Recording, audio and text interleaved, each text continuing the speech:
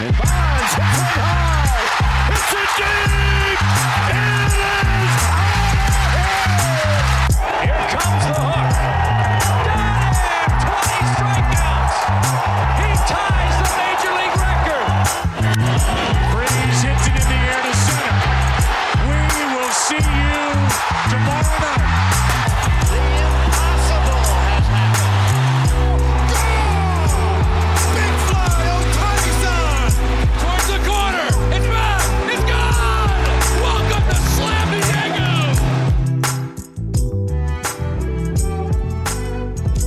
Friday, September 9th. It's the Just Baseball Show. I'm Aram Layton. He's Jack McMullen. And I'm really pumped about this episode, Jack, because one, and most importantly, we have Jeff Conine on, Mr. Marlin, two-time All-Star, two-time World Series champ, and just an awesome guy that, you know, hosts Outside the Box with Jeff Conine, of course, with us as part of our Just Baseball network.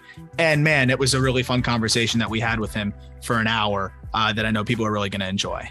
Dude, it was an hour. Like this is a guy that has embraced the podcast way of life. Oh, yeah. Where like, you know, it's not, hey man, I have like 30, you might be able to push it to 35. It's like, you know what? Let's talk some ball, man. Let's roll up our sleeves and get to business. So it was a jam-packed hour with Jeff Conine. And we got to his playing career. We got to his post-career thoughts. I was fascinated going in. I love talking to former players about like what happened after they were done. I was fascinated what he did. And he had a great answer to that. Dude knows his stuff. We're lucky to have him as part of the Just Baseball Network. Absolutely. And I'm just lucky to be able to bounce stuff off of him and be able to talk to him. And also just, he's a guy that really has come to love the podcast side of things too. And he loves to talk shop, as you can tell, and just so much awesome insight. Cool era that he played in where it's all guys that we want to hear about, that we know about, that, you know, we just missed or saw the tail end of. So, you know, hearing him speak firsthand on, you know, guys like George Brett, but then also some of our favorite young players growing up that he got to see come up, you know, like a Ken Griffey or some of these other guys. I mean, just really fun conversation, even a Randy Johnson and a Greg Maddux. Yeah. So I was going to say, when I think like basketball, like the golden age of basketball, nobody talks about the 2000s as the golden age of basketball, right? Like nobody does. It's the 80s with Magic and Bird, like, you know, late 70s, early 80s. And then you've got the 90s with Jordan and those guys, right? And then it picked up again, you know, in this era with LeBron, with Durant. I love the 2000s with like Vince Carter, T-Mac, Allen Iverson. That's kind of how I feel about that stage of baseball. Like I want to hear as many things about Randy Johnson as humanly possible. And we got our Randy Johnson fix here. Absolutely. And even like the PED guys, like you talk about it from the lens of like Hall of Fame, it's a different story, but I want to hear about what these guys did on the baseball field. I want to hear about Bonds. He was a freak. Yeah, I know. And then that's when we'll get into a little bit more next time. And we've talked a lot about Bonds on Outside the Box, and we're going to do and I mentioned at the end of the episode, but we're going to do a mailbag on Outside the Box with Jeff Conine. That's available on all platforms as well. After you listen to this episode, if there's anything you want to ask him, you can tweet it at us now at Just BB Media on Twitter. I will, you know, bookmark it and save them away. But also we will be putting up like the mailbag graphic early next week for you to, you know, fire away your questions. So keep an eye out for that. Yeah. Arm's strong suit is organizational skills. So it'd be great about stockpiling those. I'm sure. But here's the thing. My organization skills stink, but my Twitter skills are great. One's got to give. I think Twitter skills take precedent. I will be all over it. But I am the least organized guy you will ever find. And fortunately, you can't see my closet. You can't see the rest of my room. We'll pretend it's very organized right now. But one thing I am not, Jack, is a liar. Is a liar. I am not a liar. Doug Gottlieb is a liar. And we talked about this, man, because we came out and we said, we're like, this is a load of crap. When Doug Gottlieb, and for those who might not know, I'm not going to give like Doug Gottlieb like a background. I don't really know who he is in terms of like his whole back. I know you do. Yeah, I'll leave that to you. But Doug Gottlieb, was it on a radio show that he said he reported this, right? Tweeted it. He just tweeted it out of nowhere from for those who might have missed our episode. This was maybe months ago, right?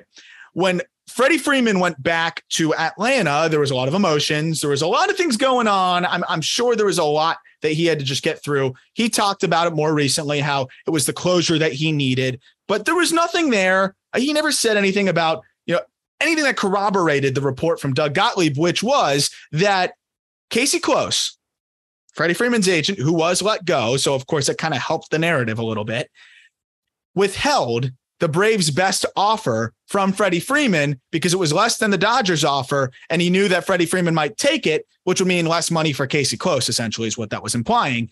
It just wasn't true.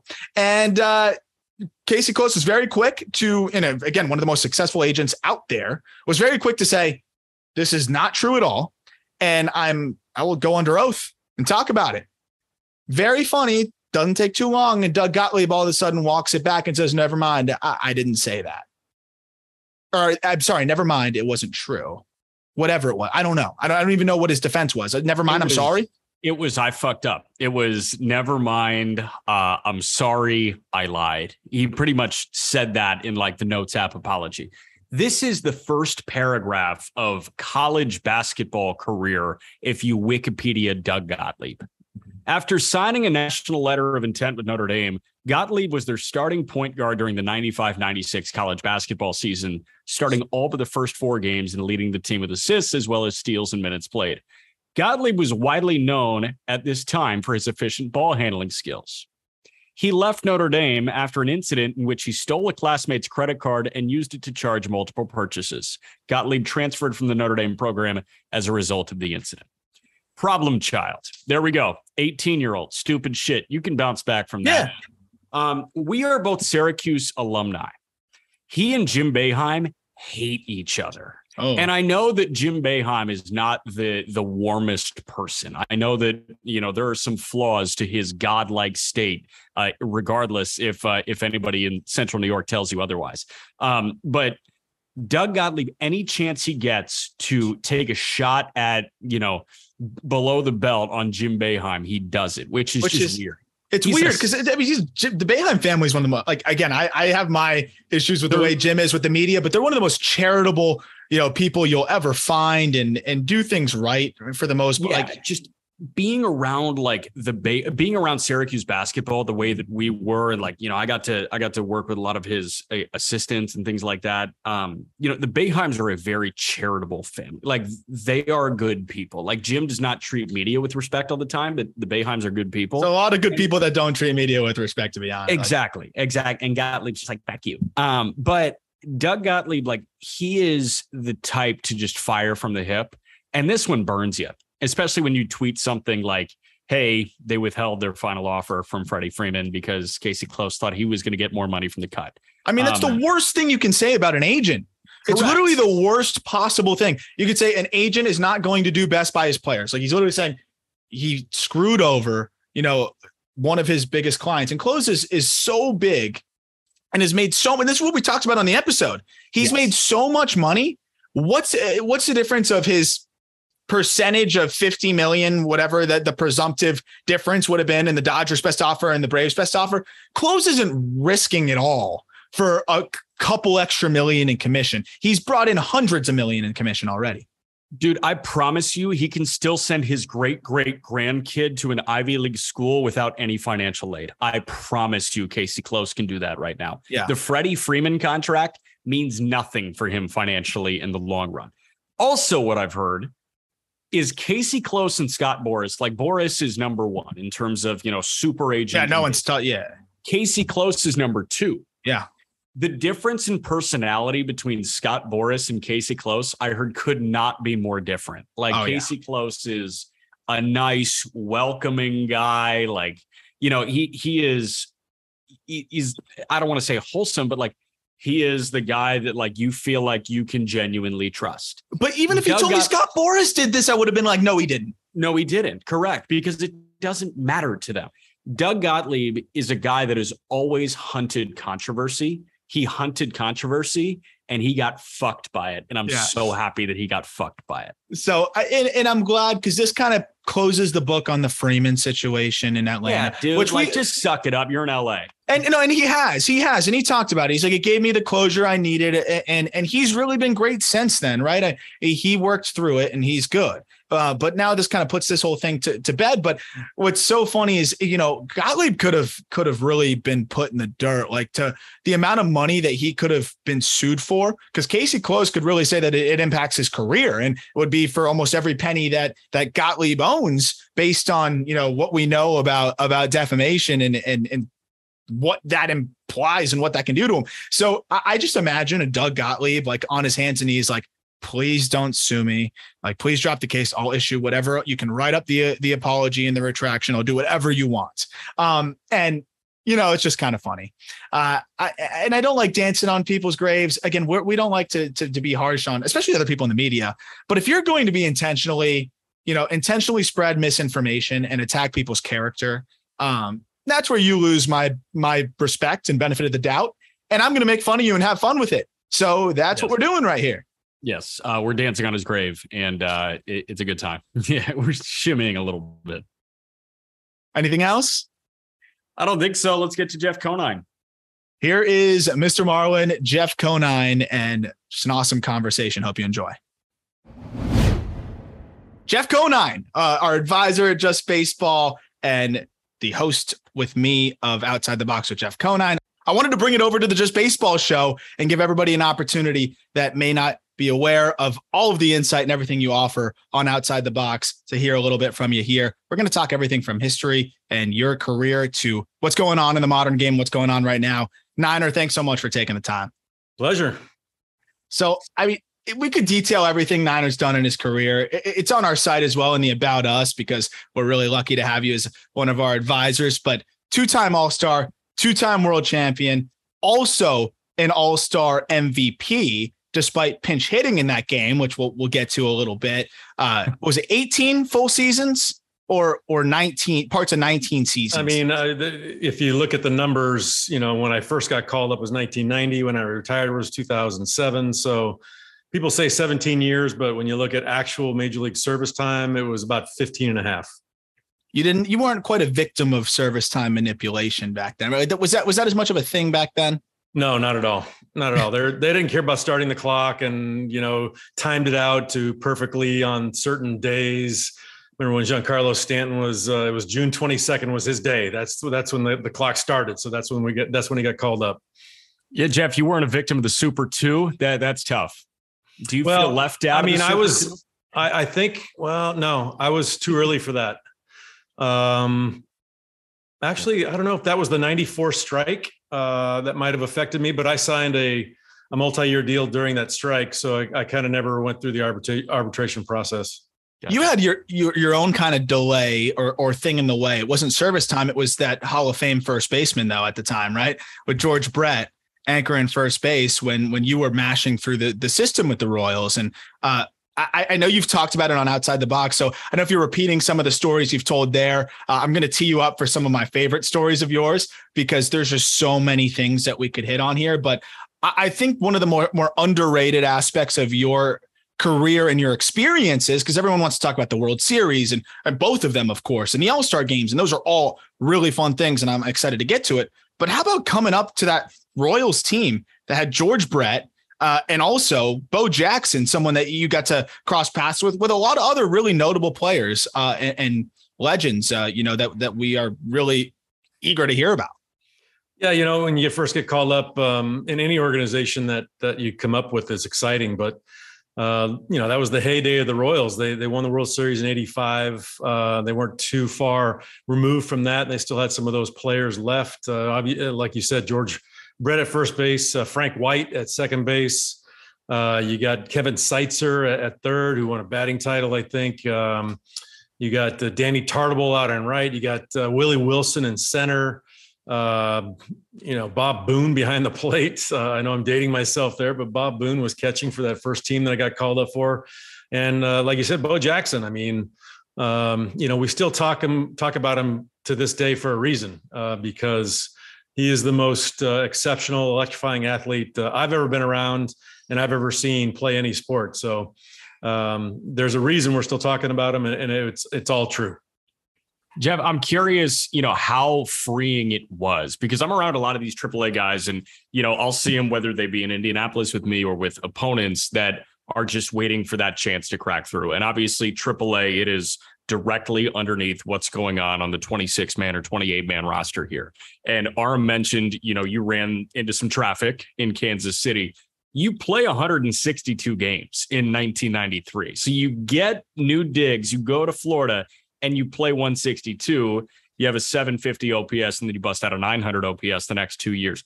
How freeing was that for you to have no traffic in front of you and get that new setting and say, okay, it's go time. My career can start in earnest now? Well, I think it was a little easier as far as comfort level with a brand new team. There's really not much of a minor league system that's been developed. We're kind of cast-offs from every other organization. So we're all in this together as trying to find your way in the big leagues. And, I was very fortunate. I didn't have that great of a spring training that year. I was kind of battling with Monty Ferris. And I remember that name from Oklahoma State, I believe. He was a super stud college player, got picked off the roster from the Texas Rangers. And he actually had a better spring than I did. But I don't know, I think Renee Latchman, our manager then, and the front office staff just saw something in me that wanted to give me a shot. And, it's all about, we say that saying, it's hard to get to the big leagues, but it's even more difficult to stay. Yeah. And, I worked hard to get there and I did not want to relinquish that position for any amount of games that year. And I think Renee Latchman approached me about a few days off and I said, nope, I'm not coming out of the lineup. So he gave me a chance to play all 162 of that. How do you balance that? You want to push, you want to play to the best of your ability, but you also don't want to press. It's like push versus press. And that's always something that I'm fascinated by, because you can catch yourself just maybe you go through a natural rough patch in baseball like everybody does. And then you start to try to make adjustments and you start to try to do different things. And I mean, at the plate, we've talked about it. You were very simple and kind of boiled it down as simple as you could and repeated all of your moves and had it down to a science that worked for you. And clearly it worked. That's how you played for so long. But through that first season, before really hitting that next gear, what do you think allowed you to hit the next gear the year after that? And how did you avoid maybe pressing at points in that rookie season, which was a solid rookie season, but still not even close to what you did in your all-star years shortly after? Yeah, you're finding your way. You're finding what works. I'd never played that many games in a season before. And being given that opportunity to do so, I don't know what my average was in September. Obviously I might have gotten tired and fallen off at the end, but they allowed me to get my feet underneath me and find out my routine that works. And like you said, it's all about maximizing your streaks and minimizing your slumps. So of course I went through slumps during that year. We had some great people around at that time. Harvey Dorfman was on staff with the Marlins, who wrote The Mental Game of Baseball, which is, was my Bible at the time, as well as a lot of other people. I refer to that book a lot. I've given it to my son, Griffin. I tell everyone that is coming into the game that they should read that book. And I had the guy that wrote it at my disposal every single day. So that really helped me kind of navigate it mentally, which I think is the most difficult part once you get there, because everyone that makes the big leagues initially is talented enough to make to the big leagues. That's why they're there. Yeah. So the other, the above the neck is what takes over and differentiates the player that stays for a long time and has success, the guy that fizzles out and can't make it. It's all about the brain. So I was very fortunate to have some good people around and got my routine down and got comfortable quickly. So I'm fascinated by life after baseball and being a baseball dad in the position that you're in. You already mentioned Griffin, and I will finish, talking about the playing days of Jeff Conine as well. I know Aram wants to hit on the All-Star game and things like that. I guess my big question, you bring up the mental side. When did the season slow down for you? Like, at what point in your career do you feel like you could navigate the season, and whether you had a family, like, wife and kids that you were working with, during a baseball season, when did you feel like baseball season was manageable for you? You mean at what point in my career? Yeah. Early on, we got married after my first year in the big leagues in '93. We had our first child after the '95 season. So there's a lot of stuff going on with parenthood and marriage and life. But I was always really good at leaving it at the ballpark, no matter what I did that night, whatever I did at the ballpark, when I left that gate to go home, that's when family life started and kids started. So I was always really cognizant of the fact that I never wanted to bring it home. You know, my kids didn't care if I went 0 for 4 or 4 strikeouts or 4 for 4 with 4 home runs. You know, they wanted to play and that was it. So they didn't even realize my baseball career until long after I retired. So yeah, I think I made that differentiation early and it really helped. I mean, that's a big separator. You talk about the mental side of it, and there's so many things that can impede a player's just ability to kind of get through the season. And we've seen it. I know this is something we've talked about as well in the past on Outside the Box, and very excited for you to provide this perspective, because you talk about, like, you know, things that could be affecting you in your personal life, or having, you know, your personal life under control like you did, and having a system that works for you and leaving it at the field, but also the environment that you play in and the environment that you're living in. How does it affect just your overall well-being? We look at these guys, we only know them as they're on the baseball field, and then disregard usually what they are off the field. 99% of their life is off the field for the most part, especially, you know, considering you only play a few hours a day on that baseball field. And we've seen some guys, especially in the big markets. And that's why I wanted to bring this up, because I loved your thoughts on this, you know, on Outside the Box, which, I mean, Joey Gallo is a perfect example. I'm not going to pretend to know, and we were not going to speculate what was going on in his head when he was in New York, but it's pretty clear. Very much struggled in New York. It was a tough environment for him. He was very clear about that. He didn't even want to go outside in New York because it was so difficult. We've seen it now with Isaiah Kiner-Falefa, who's been really good over the last couple games, but another guy that has really been mentally impacted by the booing and just the harassment that can come from very passionate or maybe overly passionate fan bases. That's the area I want to really specifically hit on with you here, because you've played all over. You've talked about Philly and how you were a little nervous before Philly, and then it ended up being a little bit more manageable than you thought. But how much does the booing and, you know, when you're struggling as a player, how much does that, you know, just pressure that's being placed on passionate fans, how much can that mount on a player? It depends on if you believe in that word pressure and if you actually let it get to you and concentrate on it, because I've always believed pressure is just a made up word. What is pressure? Can you quantify it? Can you tell me what pressure is, what it means? You know, when I go out on that line, if there's nobody in the stands, does that mean there's no pressure because nobody's watching and no one's yelling at me? I still have to do the exact same job as if there are 50,000 fans in the stands. So my job is to see the ball, hit the ball, play the best of my ability, make plays in the field, run the bases with my baseball IQ, with my baseball knowledge. And if I make a mistake with nobody in the stands, what does that mean? It's okay. That mistake didn't happen. Well, the mistake happens and then people start booing. Now I'm thinking about the mistake and I'm worried about fans that are starting to boo me. So that all comes down and affects your performance, you know, and I get it. There are big games, games that are much more meaningful than other games, World Series games, playoff games, all-star games, first place, whatever games you want to talk about. But the best players treat those games just like any other game. And those are the guys that really thrive and survive and make long careers out of baseball. When you succumb to, hey, I can't play in New York because the people yell at me, then, I mean, you're screwed, because there are a lot of markets people are going to yell at you a lot. Yeah. And if that affects you, then you're not going to last very long. So, Jeff, we had fun with the Alec Boehm thing when it happened in April or May. And that was a guy that decided to be accountable for what he said. And obviously you can't get away with anything now with all the cameras around. You got an 8-camera, 10-camera broadcast on NBC Sports Philadelphia. But Alec Boehm obviously did not get away with expressing his distaste for the Phillies fan base.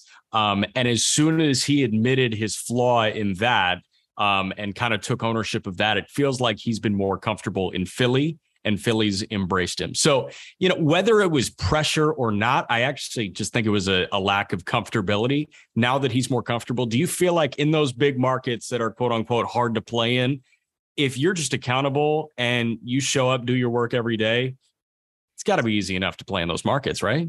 Well, that's what, you know, Arm and I broached this subject when we talked about playing in Philadelphia. And I got texts from all my ex-teammates saying how tough it is to play in Philly, how much you're going to hate it because the fans are terrible, the media is brutal, blah, blah, blah. And honestly, I was kind of nervous getting in there for my first game, and my first game, I'm playing right field, and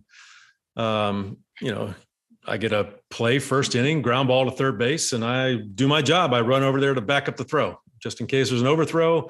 I hustle over, 3 out, or got the out. I peel back off, go back out to my position, and I just got my head down. I hear all this clapping going on. All this clapping. I'm like, what's going on? Is there someone on the screen or something? I look up and they're all clapping for me. They're standing up, looking at me, clapping. And I kind of looked up and they're like, that away, Conine. Bobby Abreu never did that shit. And I was like, did what shit? Like, I've just backed up a base. But that, just set the chain of motion. So next night, I think I had a man on third base and 1 out, and I popped the ball up. Well, my job is to get that guy in, right? So I slam my bat down, and I'm pissed. I go to first base, ball's caught, and I'm screaming and want to throw my helmet. And I'm about to go in the dugout, and I'm like, oh, here they come. They're going to boo me now. And this guy that's okay, Conine, get him next time. And I'm like, that's something I never thought I'd hear out of a Phillies fan after I didn't do my job. Well, a good friend of mine lives in Philly, and he was there, and he's like, dude, do you see? Because we talked about this, and he goes, they're going to love you because you care. You show that you care, and you play the game hard, and you play the game right. That's all they care about. They want to see that kind of mentality from their ball players that go out and put that uniform on. I played with Pat Burrell. Pat Burrell was a great guy, great baseball player, one a awesome teammate, but his laid back persona never sit well with the Philly faithful because he just looked like he didn't care and wasn't trying. He was trying, but just the way his body language was, they felt that he didn't care.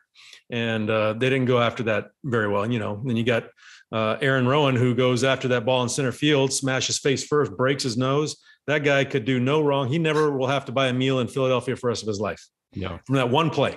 Yeah. It is amazing. And that is something that I think is a really good point, because you look at Castellanos, and of course it was frustrating because they paid him big money and he struggled. But also he has that laid back nature to his game as well, where it almost looks like he's nonchalant sometimes. And I'm sure he cares, and I'm sure he plays hard. And we know he's trying his best. He's actually been really good and just at the IL, but it's been really solid in the second half. But he has that same kind of laid back approach that if he's not doing well, you're like, all right, come on now. This is pretty frustrating to watch.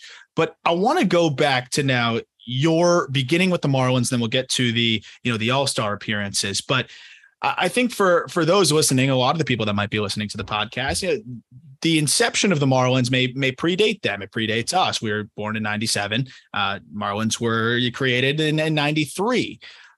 There's talk about potentially we might see expansion in baseball. Who knows? But, other than the Washington Nationals, which is more of a relocation, we haven't really seen like a team added. And I think it's pretty crazy to also see just, what that process is like. And you join a team. I know you were excited for the playing opportunity, and that was the number one thing. But when you get sent over to the Marlins to the expansion draft, I mean, you're joining a team that's playing in a football stadium that you talk about how you guys kind of consider yourselves as outcasts to a degree, or like cast-offs, I guess would be the better word. How was that process of you're joining a new franchise, have no idea what to expect. They play in a football stadium. The team is cast-offs, like you said. Like, what is your thought process there? And what is the expectation after the first year and then beyond that? Well, that's just it. We call it the name tag spring training because we're all pretty young. There are a few established veterans. You got Dave Magadan and Charlie Huff and Benito Santiago that had significant time and significant careers with other organizations. But a lot of guys were just kind of newbies, just had gotten called up, a little bit of major league service time, and they were left unprotected. And, for me, who had just gotten called up with the Royals for a couple of weeks, I didn't know anybody. So I didn't know any of these guys other than the few that I played against in the minor league. So, obviously I was nervous. I didn't know what to expect. The spring training stadium in Melbourne wasn't even finished yet. By the time we got there, we had to play in the back fields. We had to play at the Coco Expo beat up old stadium for our first spring training. And it was wild. I mean, I thought, he got down to back then it was Joe Robbie Stadium. He got down to Joe Robbie and looked at the field, and I thought it was fine. I thought it was great. I think whatever they did to it, made it look like a baseball field. And I was grateful for my opportunity to play in the big leagues. And that's how I looked at it. I looked at it more as, listen, man, this is your time to cement yourself into this game and take advantage of the opportunity that I was given, and I'm not going to lie saying that I was begging for Colorado because, as you know, I love hitting in that place. And I did the minor leagues, and I just love Colorado, and they played in a football stadium too. They played at Mile High, which is cavernous compared to Joe Robbie. But all in all, we didn't lose 100 games. That was saying something. I think we were 64-98. Nice. Brian Harvey saved 46 games that year, which is, I think, the highest percentage of saves of a team's win. I don't know if it's still the record, but it was back then. And, we had some, emerging players that would go forward and build on a little bit with the Marlins. Jack, I have a question for you real quick, actually. What do you think Niners OPS was in between Mile High and Coors combined? So just in Colorado. Have I told you this? Have we gone over this? So I listened to the Outside the Box where you guys started to talk about it, and I thought you brought up a great point, and it didn't really click until you brought it up, Jeff, and that's that Coors is a great singles ballpark because everybody's playing so deep. So I'd say the batting average is really high. Is the OPS is the OPS right around 1,000?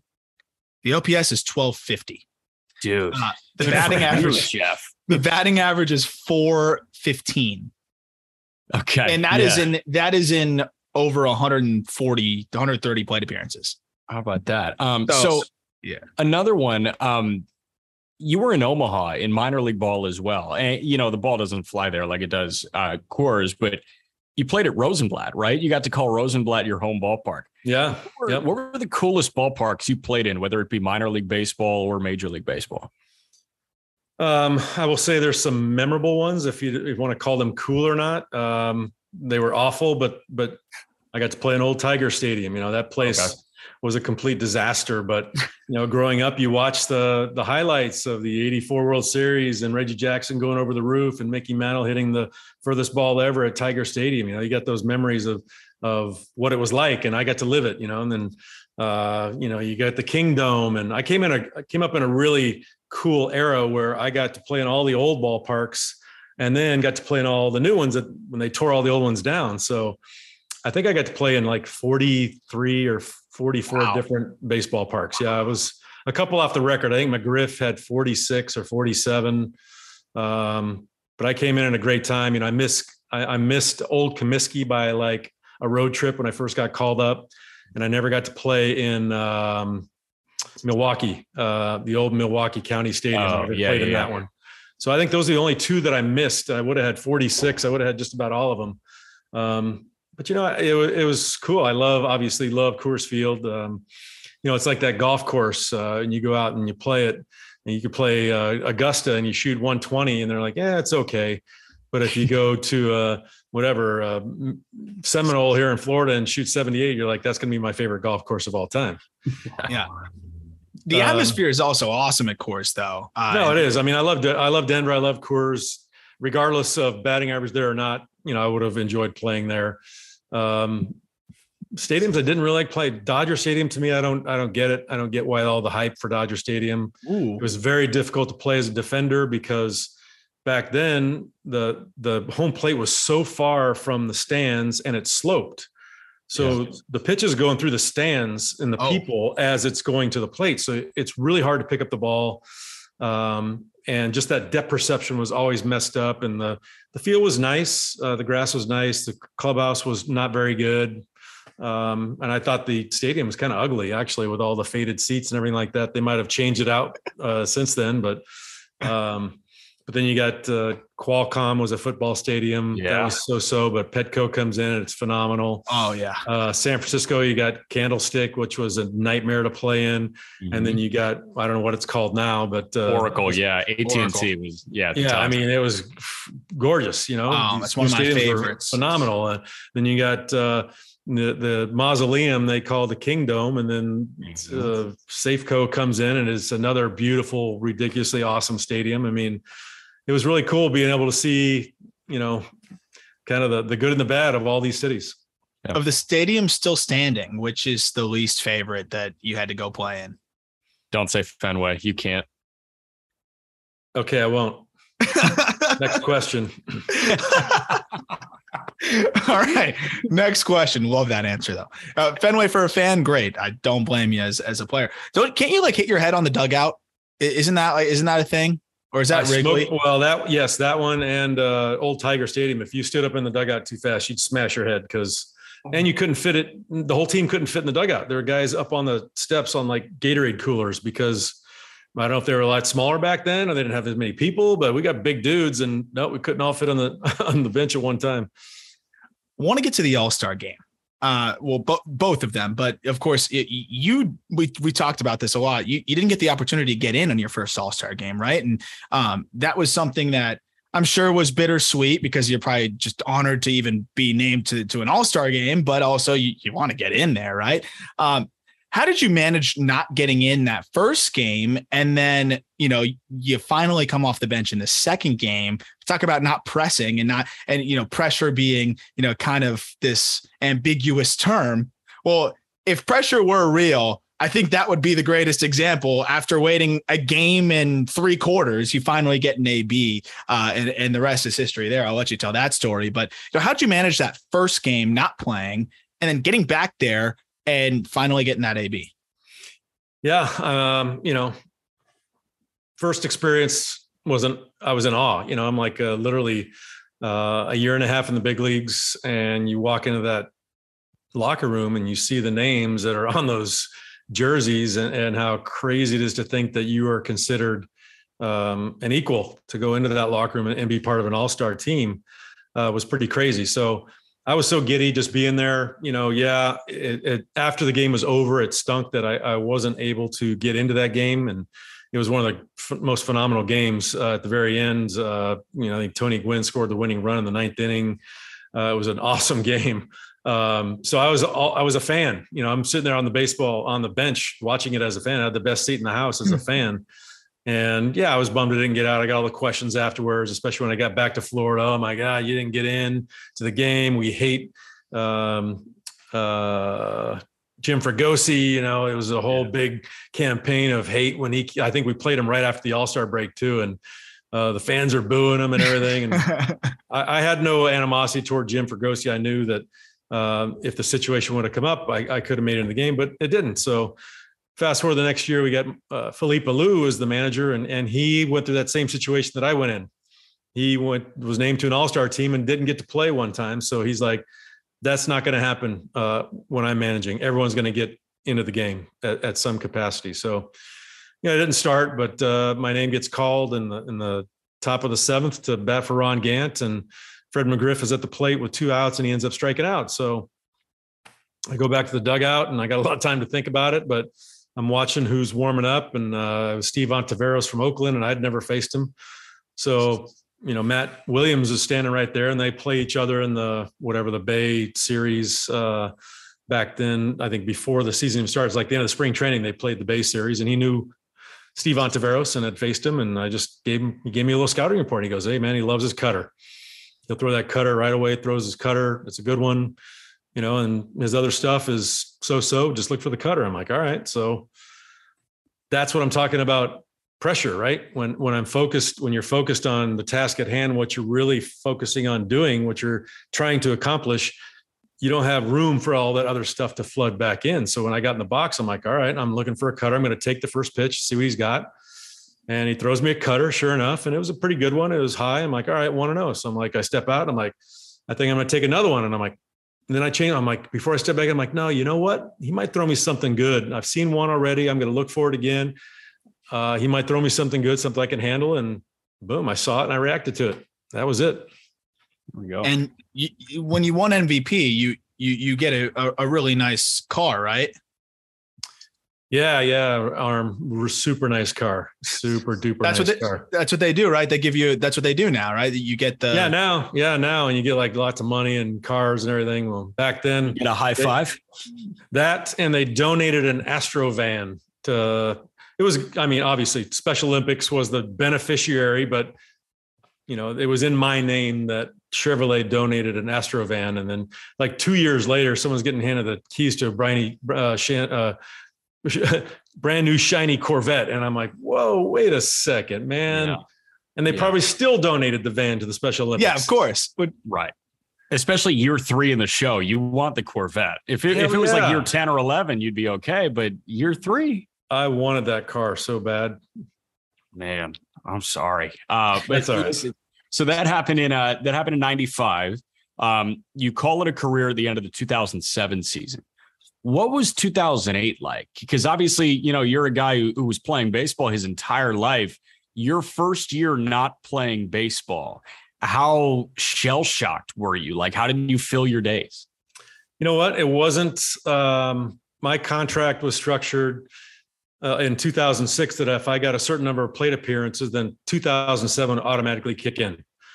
So I knew if that happened, 2007, either or, if I didn't get my plate appearances or I did, 06 would have been my last year, or 07 would totally be my last year if that actually kicked in. And I was ready. I was ready to go. It was odd just because during spring training, I leave for spring. Well, we live in Florida, so I didn't have to go very far. But I always had spring training. So it was like, wow, February 15th, I'm at home. March 15th, I'm at home. Easter, I'm at home. Mother's Day, I'm at home. Father's Day, I'm at home. Yeah, all those things were strange, but I relished the fact that I was home. I got to be with the kids at the family when all that was going on because I was ready. I was totally ready. I get to walk out on my own terms. I got to hang up the jersey. I didn't have someone rip it off my back. And that first year back, I decided to train and do the Ironman. So I was busy doing that. So.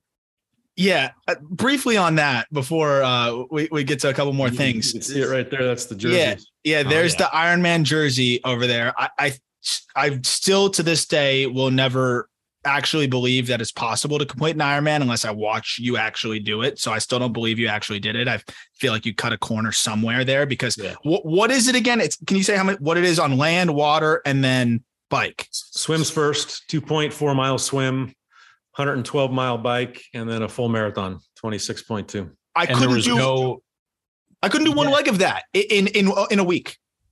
No, and there was no like Rosie Ruiz type thing going on here. Like you didn't Subway any of this. I wish I could have, but I didn't know. And it was insane. I remember my first swim, a training program, and my first swim was a 500 meter swim right here in Weston at a pool. And after 25 meters, I was hanging on the side of the edge of the pool thinking, oh my God, I have to swim over 4,000 meters to complete in the ocean. By the way, I can't like get tired and hang on the edge of the pool or the lane line. I have to swim or drown. So that was the most fearful. Everyone says, oh my God, that must've been the worst. It really wasn't because it's only 10% of your day, So once you get through the swim, you got a nightmarish bike in the Big Island, very windy and very hilly. And then of course, at the very end, you got to run a full marathon after doing all that other stuff. I honestly would have, if they pitched that idea, I'd be like, nobody can actually do that. You're going to have a competition that's not humanly possible. It blows my mind that not only yourself, but a lot of people finish it. It's a small portion of our population, but more people than I would think could possibly do that. But hitting a baseball, I still would say, is the hardest thing to do in sports. And, you were able to do that at a very high level against some of the best to ever do it. We've talked about facing Mariano. We've talked about facing, some of the more dominant pitchers that you were able to face. I mean, you've seen how many Hall of Famers, dozens and dozens and dozens, some more difficult for you than others. What you have not had the chance to face was probably a good thing is Jacob deGrom. And we were talking a little bit before we recorded about how Jacob deGrom is just, I feel like something we almost have never seen. From the velo perspective, he literally is something we've never seen from a starter, but stuff-wise, also just insane. I want to broach this into a larger conversation about where the game is at today and hitting in general, but I want to start specifically with deGrom. And in your experience, obviously you haven't gotten in the box against him, but you can relate to it more than any of us can or anybody listening to this can. What is he doing on the mound and how unique is it compared to anything you even saw in your 20 years in professional baseball? Yeah. Well, for one, we had a handful of pitchers, maybe not even a handful, that could break 100 miles an hour when I played. If you broke 95, you were something special. There were a few that right to the tail end, the guy from the Tigers that was around forever. Maya? Yeah, Zumaya was yeah. One of those aberration guys. You're like, oh my God, triple digits was crazy. Billy Koch, the closer for Toronto, was in the low 100s pretty consistently. Rob Nen, the guy that I played with, was 98 plus. But other than that, I mean, it was so few and far between to face that kind of velo that, nowadays everybody out of a bullpen throws 95 miles an hour. Everyone. It's crazy how everybody can throw 95 plus. When I first broke in the league, Major League average fastball was about 89 miles an hour. And I think last year I saw was 93.7 was average Major League fastball. So you're talking 5 miles an hour. That is a significant difference when you're standing at the plate. For me, watching 90 compared to 95, that was light years apart. Now you're going from, 95 to 100, even 103, 104. Some of these guys are throwing. It's pretty mind boggling. So when you look at DeGrom and the purity of his mechanics, which allows him to place the ball where he wants to. I mean, it's a very smooth delivery for what is coming out of his hand. I mean, it's insane. The arm speed, the hand speed, the wrist snap when he breaks off that slider. It's a generational talent. I just wish, when you go for comparison's sake, he's got to stay on the mound. It's and you understand how the arm just can't take that kind of stress the way it used to. These guys could pitch, nowadays a workhorse is 200 innings. Like if you break 200 innings, man, wow, that's like very few in the league get to do that. When I played, you had guys throwing 280, 270, 280, 290 innings. And back further from me, it was 300 was like the benchmark. You had guys throwing 320, 330, making 38, 40 starts. That's even more mind-boggling to me that 200 is now the benchmark and pitch counts are the benchmark, where back in the day it was. And, I think some of these guys back in the day had more complete games than you'll see in the major leagues nowadays in 2 years. One guy will have more complete games than 2 years full of big leagues. And that includes every staff in the big leagues, which is crazy. Yeah. So there was a stretch of 4 years. And I got into this actually last night during a ball game. It was, Randy Johnson from 99 to 2002. And that was 4 consecutive Cy Youngs. Randy Johnson, his complete game totals in that 4-year stretch, 12, 8, 3, 8. And he was over or flirting with 350 strikeouts each of those 4 years. He was over or flirting with 250 innings each of those 4 years. And you think reign of pure dominance. You think end of Sandy Koufax's career, which is way before our time, all 3 of our time. Then you've got Randy and Pedro kind of in that same time span. And then DeGrom right now, but he can't stay on the field, like you're saying. Was Randy the most dominant pitcher you've ever seen, or what you're seeing from DeGrom right now more dominant than that?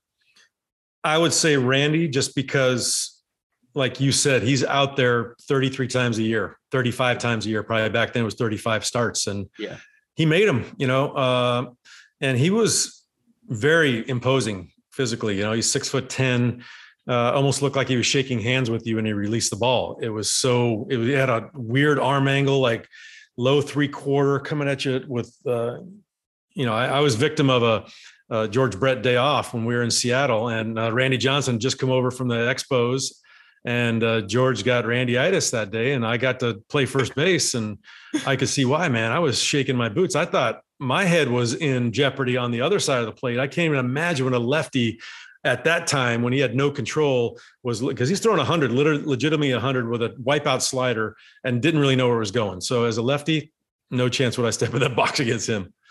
I can't imagine. And we were talking about the numbers not so long ago, because he's somebody that in the minors had no clue where it was going. And then even in the early parts of the big leagues had no idea. And then really just turned into such a really solid pitcher.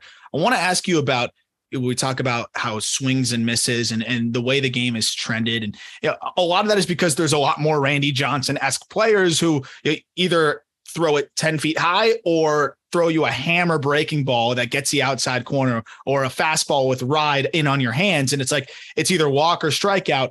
How much of it is on, I guess, how much of the onus is on hitters? Because we talk about all you hear about is exit velo and launch angle, but also you just talked about it. Fastball velos are up 5 miles an hour across the board. Breaking balls are nastier than ever. And you're seeing changeups in the low 90s. Stringing together hits is as hard as ever. Baseball is getting better at the bat to ball department. Strikeouts are going down, and we're kind of seeing a cycle a little bit. But how much of the onus is on hitters and approach versus just pitchers being so damn nasty, in your opinion?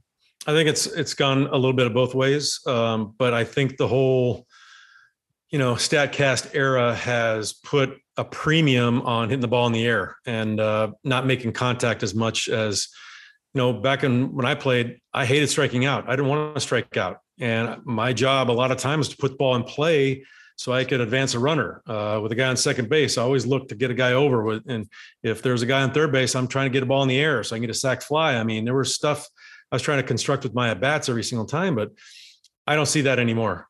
I go watch Griffin's games, even in the minor leagues. I see guys on second base with one out or nobody out in the seventh inning in a tie game. And there's no even attempt at trying to hit a ball to the right side of the field to get that guy over. They're just swinging like crazy. They're striking out. And I'm like, to me, it's just like baseball's put such a premium on the long ball and hitting home runs and power that the art of hitting has kind of gone to the wayside. You couple that with the ability of the pitchers nowadays with the added velo, and with the added velo becomes more snap on the breaking ball. So you got bigger breaking balls and harder breaking balls. And I think the approach with the hitters has lagged a lot behind what the advancement in pitching has become. And I think it will catch up eventually, because I think this, these numbers of trying to hit the ball in the air so much and trying to do damage when you're not really a person that's supposed to do damage. And it'll be more productive if you're on base rather than not trying to hit fly balls and making outs that way, because anybody can catch a fly ball. It's put it on the ground. There's a lot that can happen. So I think we're going to trend down a little bit. Like you said, last couple of years, 2 years ago was the most strikeouts and the lowest average you've ever seen in the history of the game. And I think it's trending up a little bit now, but it's going to take some time. So I'm 24 years old, Arm's 25 years old. And I think we both try to do our due diligence on, learning how baseball functioned in eras prior. And you're never going to be able to compare O'Neal Cruz and Babe Ruth. Don't do it ever. But the way that you can kind of compare eras across baseball is by style of play. And the way that I've kind of settled on it is guys are more hungry to set the world record in the 100-meter dash than the mile. And it feels like we're losing some of that gracefulness. There's more brute force in baseball than ever before, but I think there's less art form in pitching, less art form in hitting, right? Do you feel like the game has gotten a little bit too obsessed with explosiveness and that all or nothing approach? How do we get back to having baseball and aspects of baseball as an art form like it was when you were playing? That's a great point. It is kind of a jam it down your throat mentality right now, both on the mound and at the plate. And, I miss the game the way it used to be. Well, the way I played it, the way it used to be played, with base running and stealing bases. You don't see hardly any stolen bases anymore. The base running is atrocious. You got guys that just go station to station. They're not even looking to take that extra base. And I've been trying to be aggressive and go from first to third or from home to second on a bobbled ball or anything like that. That's, to me, is where the beauty of the game was, where the guys are trying to look for that little hiccup and take advantage of it so they can get to the extra base and they could score that run. I think it's become more of an individualistic game right now.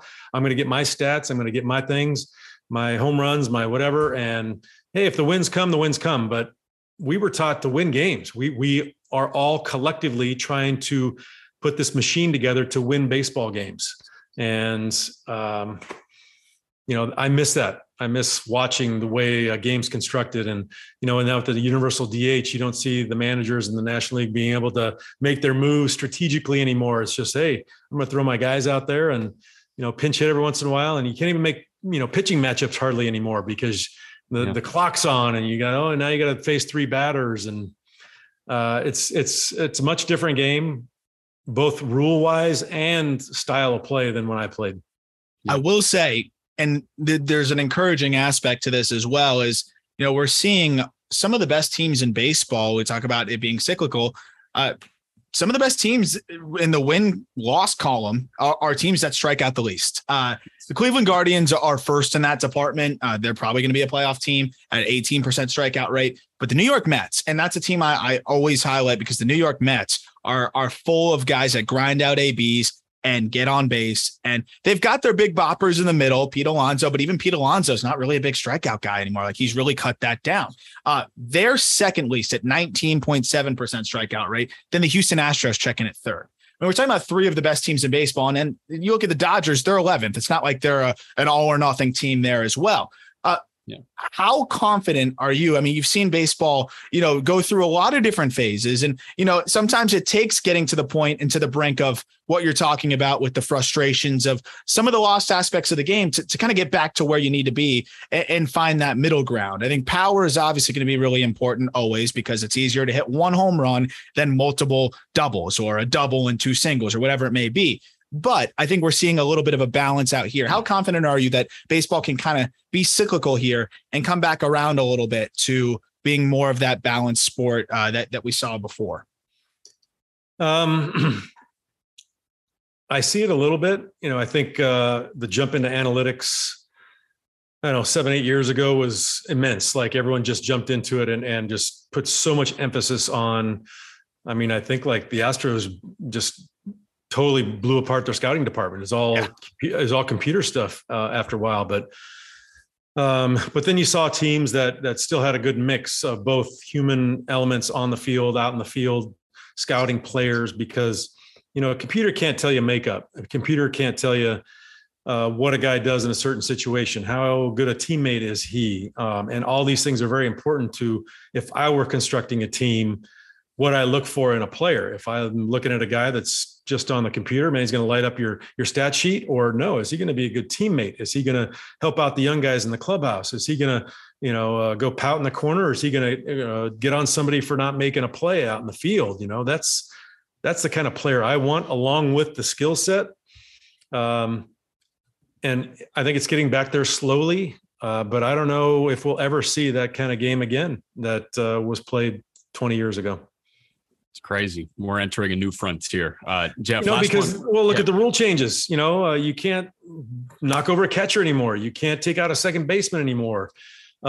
These rule changes have literally changed the game.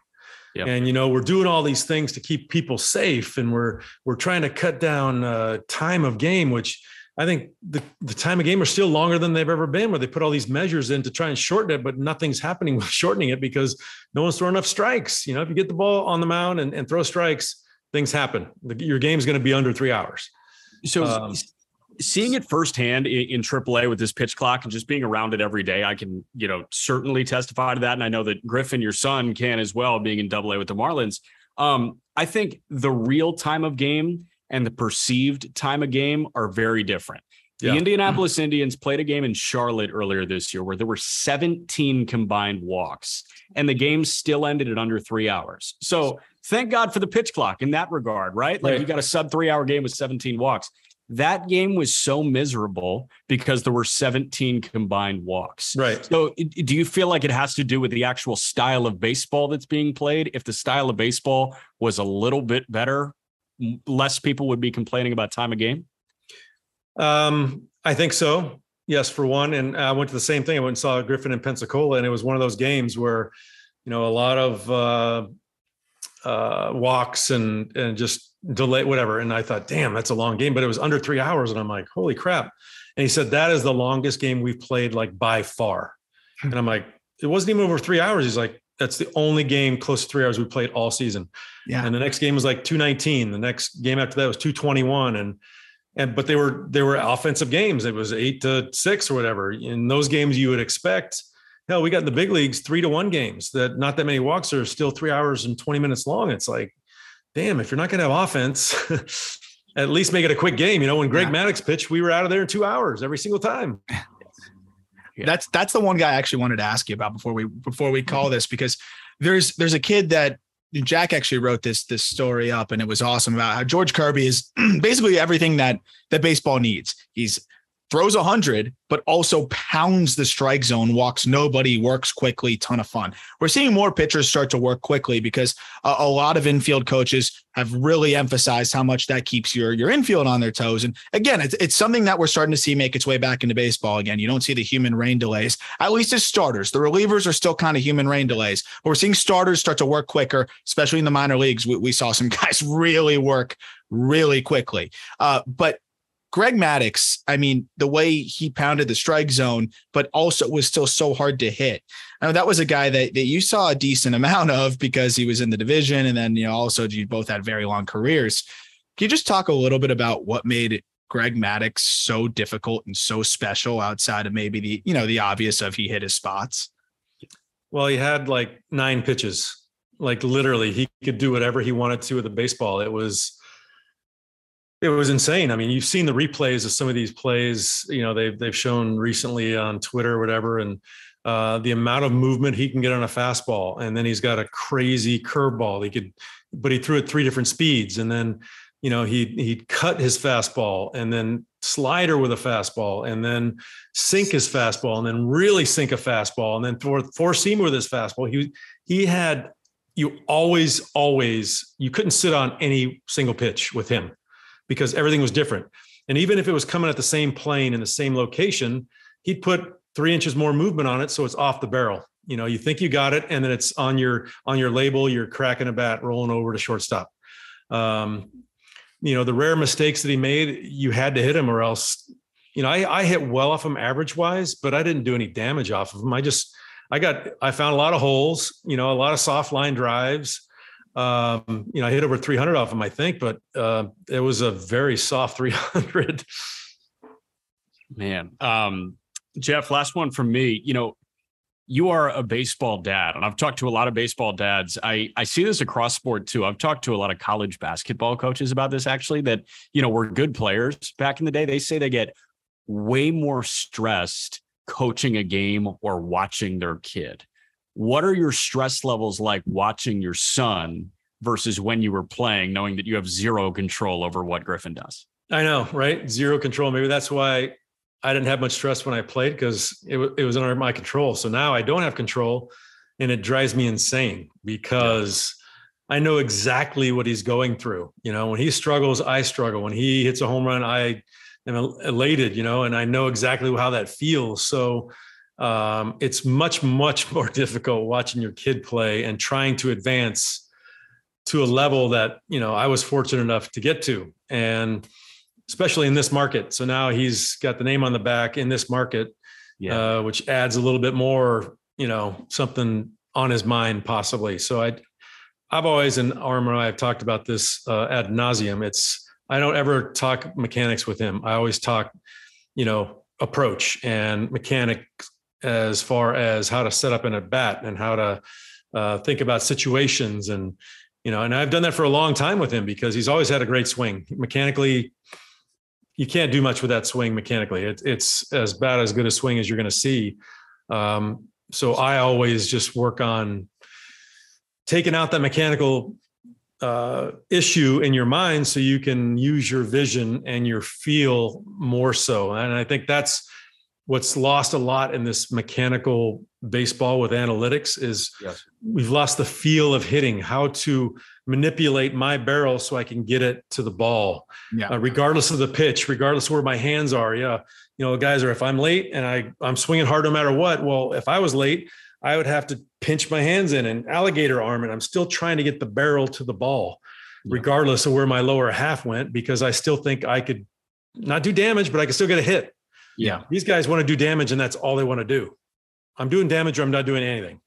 Where I want to do damage, but if I was fooled or if I'm late on a pitch, I'm still going to try to get a hit. So I'm still trying to manipulate my barrel to get the sweet spot on it, so at least I can get a base hit, which is a big difference in the hitters of now compared to 25 years ago. Especially when we're in a game where it's very identity driven, right? Like he's a power hitter, so you better be a power guy, right? Or this guy does this, so he better lean into that. Whereas, being that well-rounded hitter, being that well-rounded player, whatever, is not as much prioritized. But again, as we're looking at prospects, and I do my prospect write-ups and things like that, I always call that swing malleability. And we're seeing, some of the best hitters are guys that can adjust and manipulate that barrel and do those things. But at the same time, when you're capable of hitting the ball as far as Griffin is, and some of these top end power hitters, that's kind of what you're encouraged to do from the get-go. Cause it's like, what's his max exit velo? What's his 90th percentile exit velo? What's his average exit velo? How far is he hitting the ball? Those are the things that get you scouted. That's what starts a perfect game. It starts at the bottom level. You could point out the same things in basketball too, right? All these kids in AAU, you think they're working on defense? No, they're working on their offensive game. They're working on the 3-point shot and getting to the rim. Like, that's the way it is. Yes. It's all about the threes. But, the last thing I want to ask you from our perspective is, we did do a lot of, like just diving into the gaps in the game now, but there are a lot of really awesome things about the game. And I think the number one thing that we're seeing is the influx of young talent, your son included. I mean, you'll be the first to tell me that Griffin is capable of doing things on the baseball field that you couldn't even imagine doing. Like his opposite field. Yeah. His opposite field power is more than, most guys' pull side power. And we're seeing guys at the big league level do things we've never seen. I mean, you talk about Mike Trout, who I know is your favorite and a lot of other people's favorites to watch. But I mean, Julio Rodriguez, who just came up with the Mariners, a guy that just flies, hits the crap out of the ball, plays great defense. Like, we're seeing so many dudes that are capable of ridiculous things and that are so fun to marvel and watch. What do you think about this influx of young talent and just the incredible athletes that we're seeing take over this game? And who are some of your favorites to watch?